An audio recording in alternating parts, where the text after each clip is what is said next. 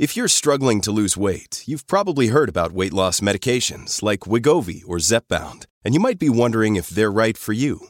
Meet PlushCare, a leading telehealth provider with doctors who are there for you day and night to partner with you in your weight loss journey.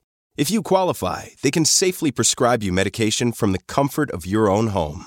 To get started, visit plushcare.com/weightloss. That's plushcare.com/weightloss.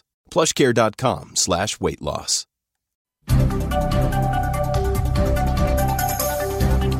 With your coronavirus update for Friday, June 5th, I'm Jim Watkins. Here's what's happening at this hour.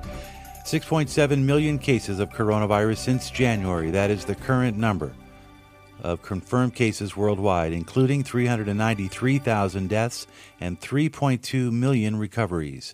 Our global hotspots as we head into the weekend. Brazil saw another 1,400 deaths overnight from COVID-related illness, 31,000 fatalities so far. Mexico also seeing high numbers, 1,100 fatalities in a 24-hour period, bringing their total death count in Mexico to 11,700. The U.S. has 110,000 total deaths from COVID-19, 1,000 overnight. 4 states just saw over 100 deaths since Thursday in a 24-hour period. Those include New York, Illinois, Pennsylvania, and New Jersey. California reported 63 fatalities from COVID-19, a majority of those coming from the Southern California, LA County, and Riverside area.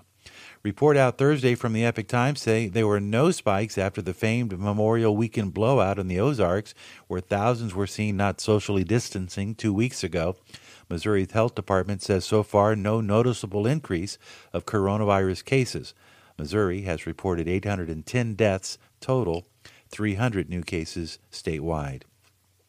Surprisingly, the jobs market has bounced back unexpectedly. Unemployment actually decreased in May. 2.5 million jobs were added, and the unemployment rate dropped from 15% to 13.5%, a possible sign that the economy may be getting back in order after the pandemic effect. CDC Director Robert Redfield told the House Appropriations Committee he is concerned with the nation not adhering to social distancing practices, possibly seeding a future outbreak. Said Redfield, quote, "We're going to encourage people that have the ability to wear masks and social distance to do so in their environment and continue to do that."